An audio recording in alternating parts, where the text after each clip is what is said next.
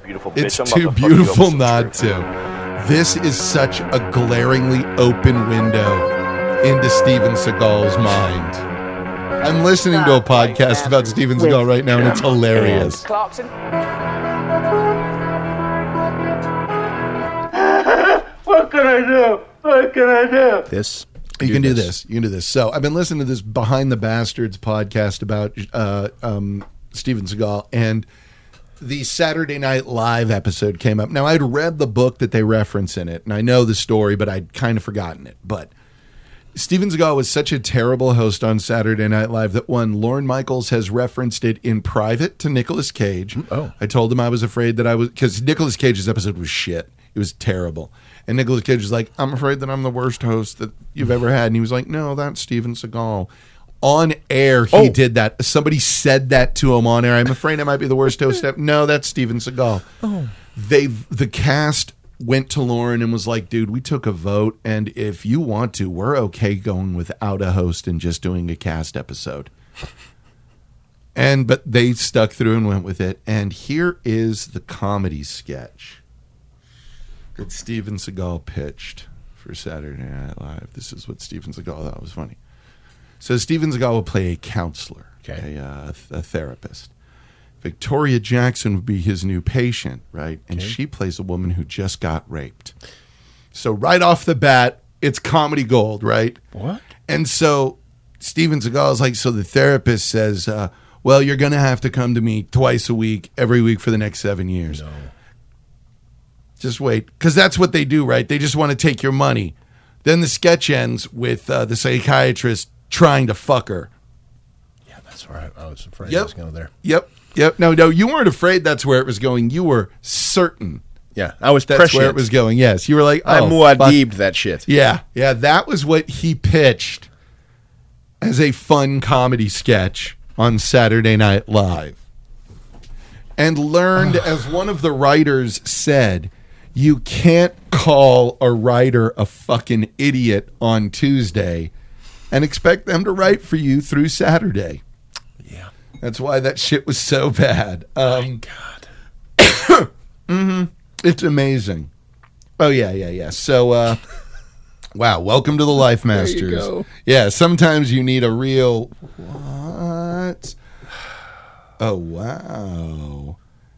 Hold on a second. Your Life Masters. It's Am a I good an one. asshole for pitching this rape? Yeah, that's one where right off the bat, it's so just like, wait, this is what you think is comedy? But then they point out something that I agree with, that Vin Diesel, this podcast points out, I'm attaching Vin Diesel to it as well, but Steven Seagal makes movies like a very insecure man. His characters have no arc. They're never wrong.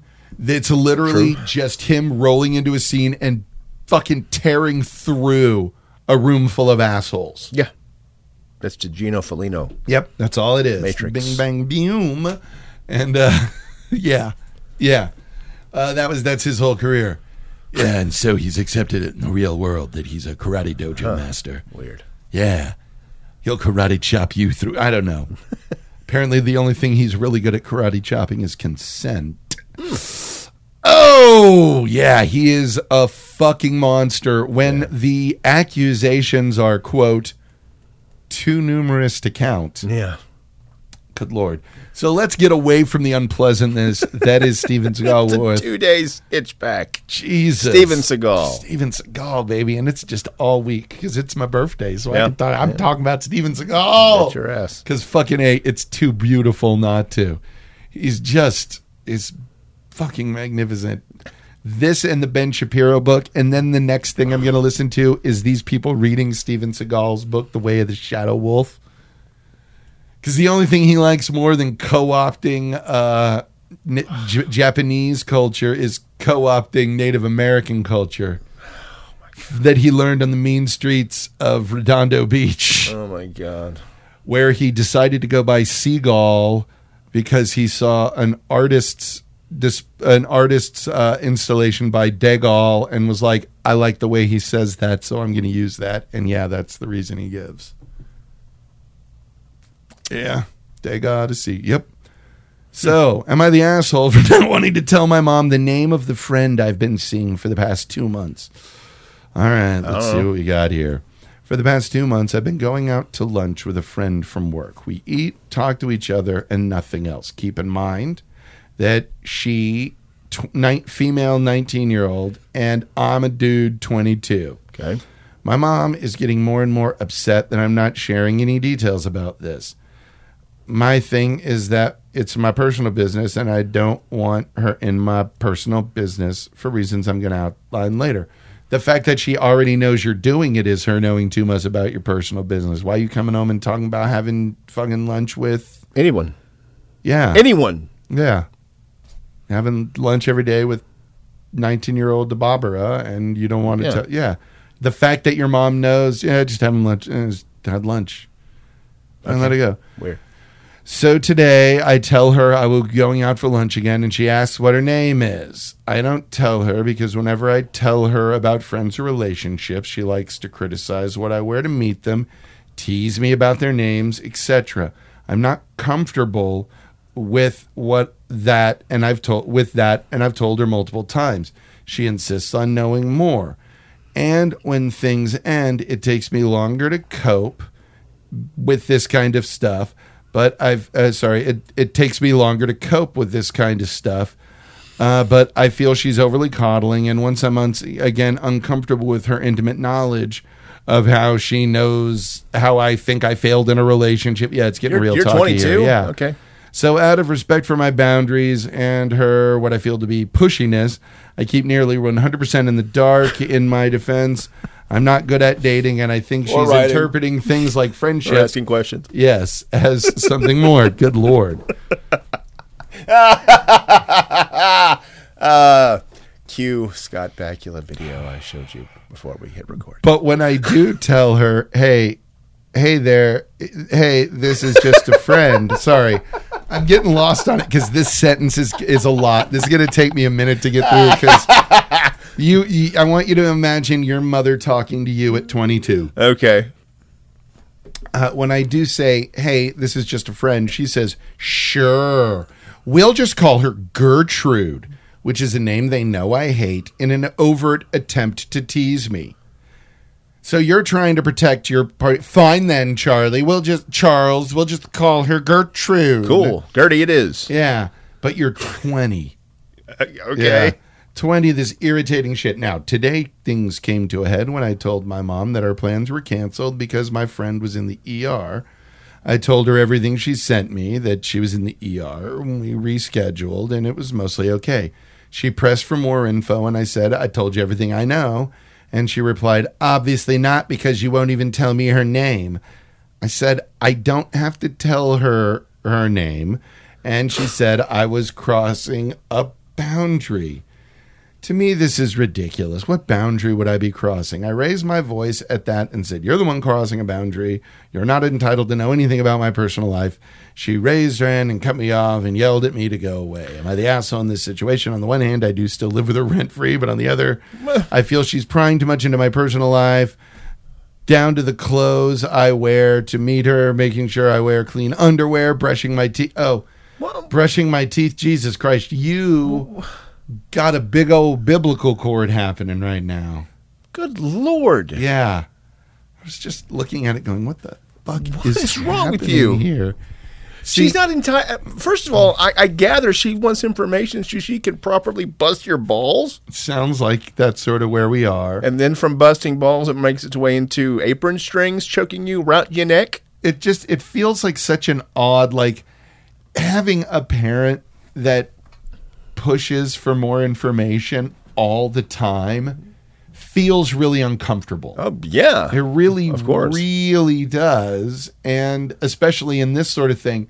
And you're 22 and your mom is like, so what's going on with this girl you're having lunch with? Yeah. Lunch. Gertrude, a little greasy lunch with Gertrude. Right. She just sounds like a fucking nightmare more than anything fucking else. Howling banshee of a Yenta mother, just like, on the night of the crescent every fortnight you will find, like, no. No. Please don't. It also sounds like you literally hang up the phone with your friend Gertie and then relate everything that happened that day.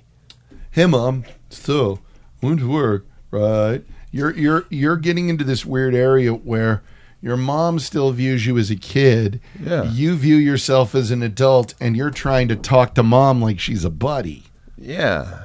And we regard you as a child as well. Yeah. That's a hard time with the use of the English language. Yeah, that's a lot of... That's all I took away from it. Jesus. You sound like a fucking 7-year-old telling me a story like it's fucking Axe Cop. I'm doing the dinosaur had rocket for arms, and the rocket shot this other robot that had dinosaurs for arms, and then they both fly.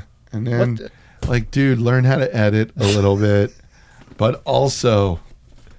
all of that, what I'm doing with a lot of these things is I'm just reading it based off punctuation. Oh, yeah, of course. Because that's the only way to sight read. That's the only way to cold read, unless it's written by a semi-literate. Right. Then it's like, I can't imagine the nightmare of red and blue underlined squiggles that you had to ignore.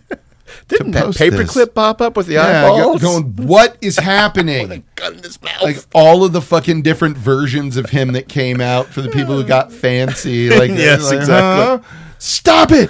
Stop it! For the love of Christ! Yeah.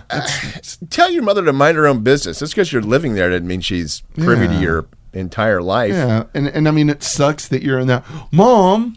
Yeah, tell her no and Mom, walk out of the room like a fucking man. Stop it. It's my business, Mom. Stop it. Stop it. Oh, stop it. No, I'm not going to tell your name. No. That's all I hear. That's all I hear. So, Charles, what does her father do? Oh, no. What the fuck is wrong with you? If you were 18, I'd still be ashamed, but I'd be like, okay, let me walk you through it. How to properly respond to this. Instead, you're just... So, does her father have a good job? She like to fuck? Yeah, it's... Good God. Or, heaven forbid, you finds out that she's from an area near where he grew up, and then for 15 years, every time a certain location is mentioned, you'll be asked about that person. Yeah. No, stop it. Yeah, this is you, pal. No. Yeah, this is you. This is what we think of you. None of your business. Walk out of the room. Give me a breakfast hot pocket? Yeah. Wait on! No, one sausage hot bacon. And the dinner was half sauce. That's too much in the morning. No, I'm fine. I sense this guy cries a lot of hot, snotty tears.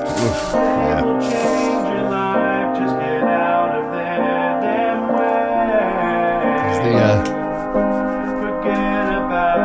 It's weird. Yeah, it really is. It really is.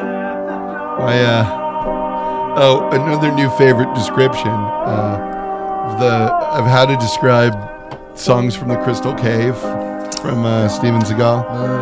Lollipop. Have you ever heard a fart that lasted 40 minutes? No? Imagine you had. Now try describing it to someone. Yeah. That's what this album... And then I stopped and I thought about this person's wording, and I was like, imagine hearing a 40-minute long fart. Just someone farting for 40 minutes without stopping. Yeah. First off, terrifying. Second off, impressive. Right. Third off, I think I might stay for the whole thing. Yeah, more impressive than that. Yeah. Than Staying Stephen for it. Seagal's Yeah. fucking songs from the Crystal Cave. Or whatever the fuck. Or Crystal Palace. What was it? I just call it songs from the Crystal Skull. Whatever. So that works.